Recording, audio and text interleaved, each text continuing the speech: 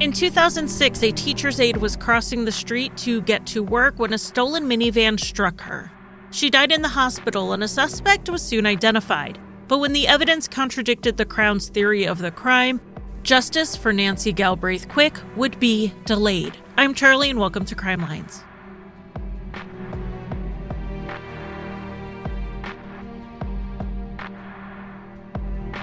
Welcome back to the 12 Days of Crime Lines. We are on day 11, almost done, and I want to thank everyone for the support.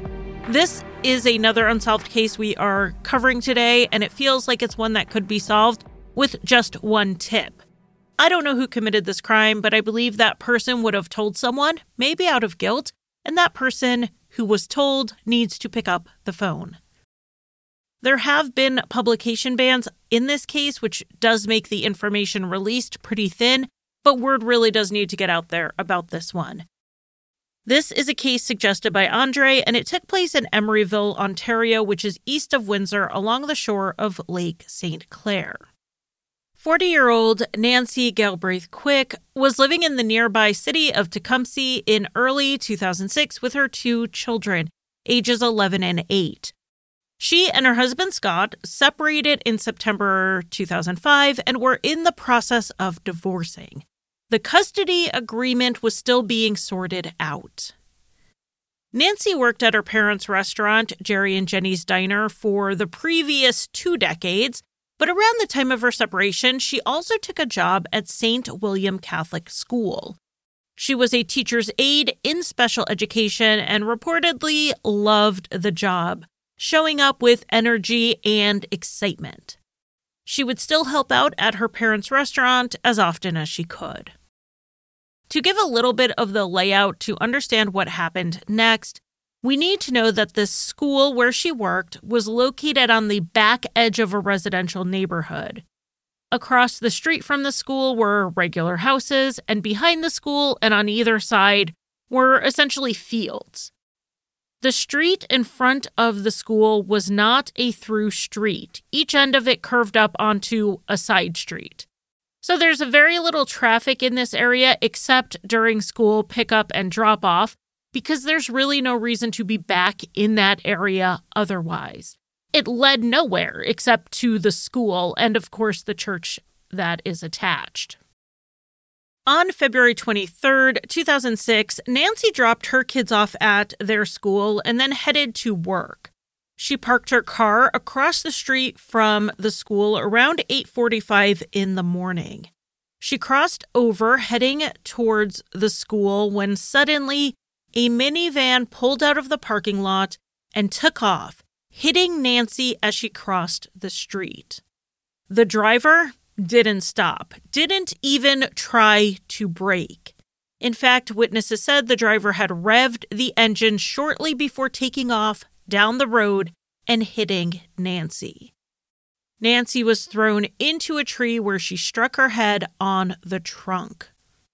This incident was witnessed by multiple children, and with mostly children as witnesses, there was not a lot of detail to be given.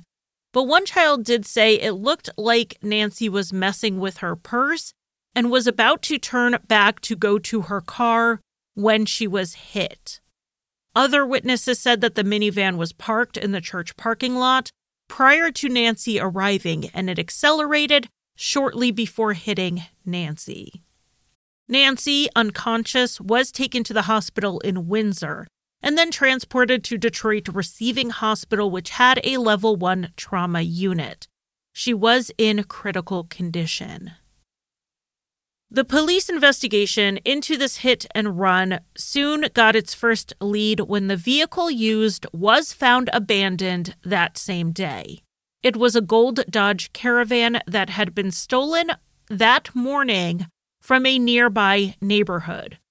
I'm under the impression the owner had left it idling in the driveway to warm up, and someone had hopped in and taken off. When the minivan was found, it had a large dent on the hood, and the witnesses said a man had gotten out of it and ran off. The description of the man was that he was average height, average weight, white, and had medium-length dark hair. The minivan had been stolen very close to the school, but not that same neighborhood where the roads would go through. So the driver would have had to leave where the minivan was stolen from, go out on the main road, and then turn into the neighborhood where the school was located to get to the spot where Nancy was hit. If someone stole the van and was trying to get away with it, it made no sense for it to be in front of that school. Like I said before, there's no reason to be down there unless you're going to the school, and it's not like someone was dropping their kid off in a minivan that they had stolen minutes before. Because of this geography, the police believed this was a targeted attack. And our first clue that the police thought this from early on was that Nancy was admitted into the hospital under a fake name, which meant they were concerned that she was in danger. Perhaps the killer would come back and finish the job, as Nancy held on for 5 days. But on February 28th, 2006, at the age of 40, she succumbed to her injuries, having never regained consciousness. The investigators looked into Nancy's life to see if there was anyone who would have benefited from her death. Being that Nancy and her husband Scott were separated and in the middle of a custody case, he was obviously on that list. He was questioned and provided an alibi for the time of the murder. That morning, he had taken their son to an early orthodontist appointment, dropped him off at home before Nancy took him and his sister to school. Scott said he then went to a Tim Hortons, and that was proven by the time-stamped CCTV footage of him in the coffee shop.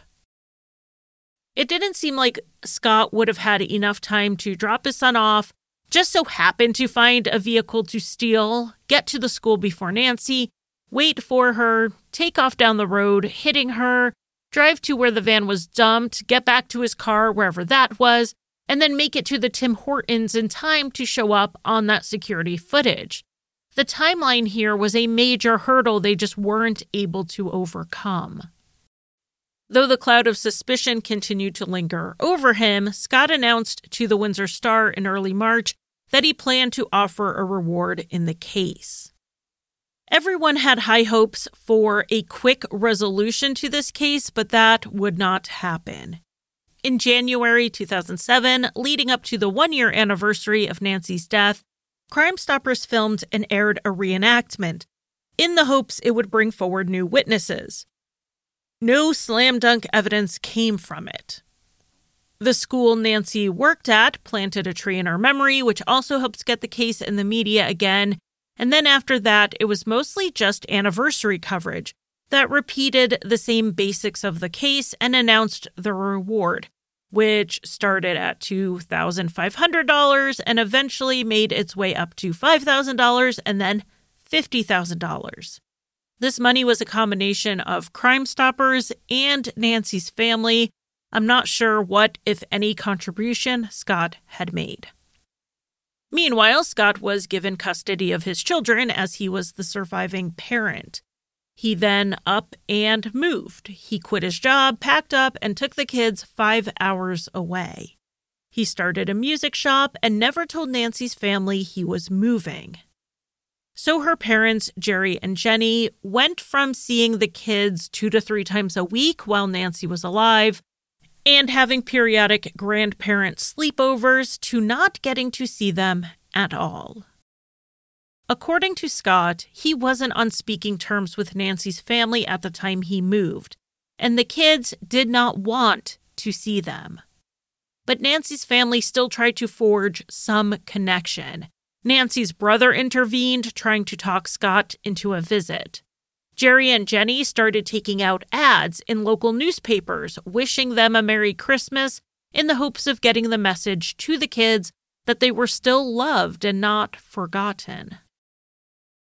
Nancy's family first lost her, and then they lost access to having her children in their lives, which was just piling pain on top of grief.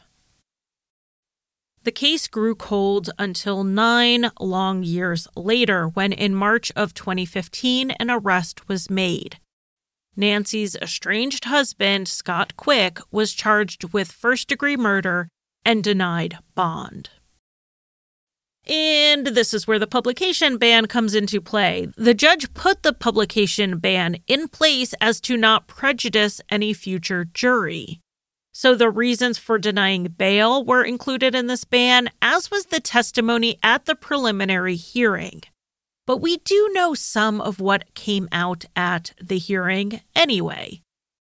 The Crown presented the basics of their case over 4 months from January through April 2016, using dozens of witnesses. The forensic evidence in this case was very thin. 6 microscopic fibers had been found in the stolen van that were indistinguishable from fibers from 2 blankets found in Scott's truck. So it's possible they had transferred from Scott's truck to the stolen vehicle on his clothing. That said, these fibers were polyester, and they were microscopic. They were probably indistinguishable from several other items from other people's homes and cars. This was hardly a slam dunk. They didn't have Scott's prints in the stolen vehicle or his DNA. So this case was largely circumstantial. Witnesses testified to the contentious relationship between Nancy and Scott, particularly after their separation. They went so far as to say that Scott was stalking Nancy and she was afraid of him. But even the circumstantial case wasn't as strong as you would hope for. They still had a major hurdle with that timeline. They had not figured out how Scott made it to the Tim Hortons in time. They also had a problem with some eyewitnesses. The 2 who testified to seeing the man get out of the stolen minivan and run off, they both described a man who didn't look like Scott Quick. Even so, the judge determined on December 19th, 2016, that there was enough here to at least take this to trial and let a jury decide. The trial was expected to start in the summer of 2017. But just about 4 weeks later, the Crown attorney called Nancy's family into the office for a meeting. They thought the discussion was going to be about some type of plea deal reached between the prosecution and the defense. Instead, they heard that the next day it would be announced that the charge of first-degree murder against Scott Quick was going to be dropped. Even after going through months of testimony at the preliminary hearing and having the judge say there was enough to go to trial with, the Crown prosecutor just could not fight that timeline. He said that it was physically impossible for Scott to have done this. He didn't think they had a high likelihood of getting a conviction that they could be confident in. Nancy's family members were understandably shocked and hurt. They had been told they got the guy, and Scott had spent 2 years in pretrial detention at this point. And now he was going to go free, with the Crown saying he couldn't have done it. While there was evidence he had allegedly stalked his estranged wife, there wasn't evidence that he carried out her murder. Scott's defense attorney obviously supported this. They believed tunnel vision was what kept this case from being solved. Even when Scott's alibi made it nearly impossible for him to have done it, the police kept after him. Over the 9 years the case was being investigated, they kept looking into Scott, even sending undercover officers to try to get evidence from him just as he was out living his life. They found nothing, and the evidence that led to Scott being charged was everything they already knew within the first year or so of the investigation. It made more sense to the defense that the person who stole the minivan was a local. He was someone who saw this particular neighbor leave their vehicle running to warm up while they got ready for their day. He waited for them to do it that morning and hopped inside. Because really, what were the odds that Scott Quick, planning to kill his wife, would have just so happened to have found this car? it seems more likely that the person who took this car expected to find it. One of the witnesses had said it looked like Nancy looked at her purse and then started to head back to her car. What if she realized she had forgotten something? The vehicle thief was heading down the road and didn't anticipate her turning back, so he thought he was going to just zip by her. This isn't a large multi-lane road. This is a small residential street. Maybe Nancy didn't see him in time, he didn't see her change her course in time, and she ended up in his path. In the stolen vehicle, he fled the scene, dumping the minivan as soon as he could and taking off on foot. If this is what happened, he almost surely lived in the area at the time, and a thorough search of the neighborhood with the description from the witnesses may have found him. Nancy's murder remains unsolved, and Scott spent 2 years locked up for something the Crown later said he couldn't have done. There has been absolutely no justice for anyone in this case. But there could be. If a thief stole a vehicle and this hit and run was not intentional, could he really live with that guilt without offloading it on someone? And if he told someone, maybe they're ready to do the right thing and come forward. And maybe it's not too late for a composite sketch of the man seen getting out of the minivan. Perhaps a neighbor will recognize him as someone who was around at the time. If you know anything about the 2006 hit-and-run murder of Nancy Galbraith Quick, you can contact the Essex County Crime Stoppers at 519-258-8477. The number will be in the show notes.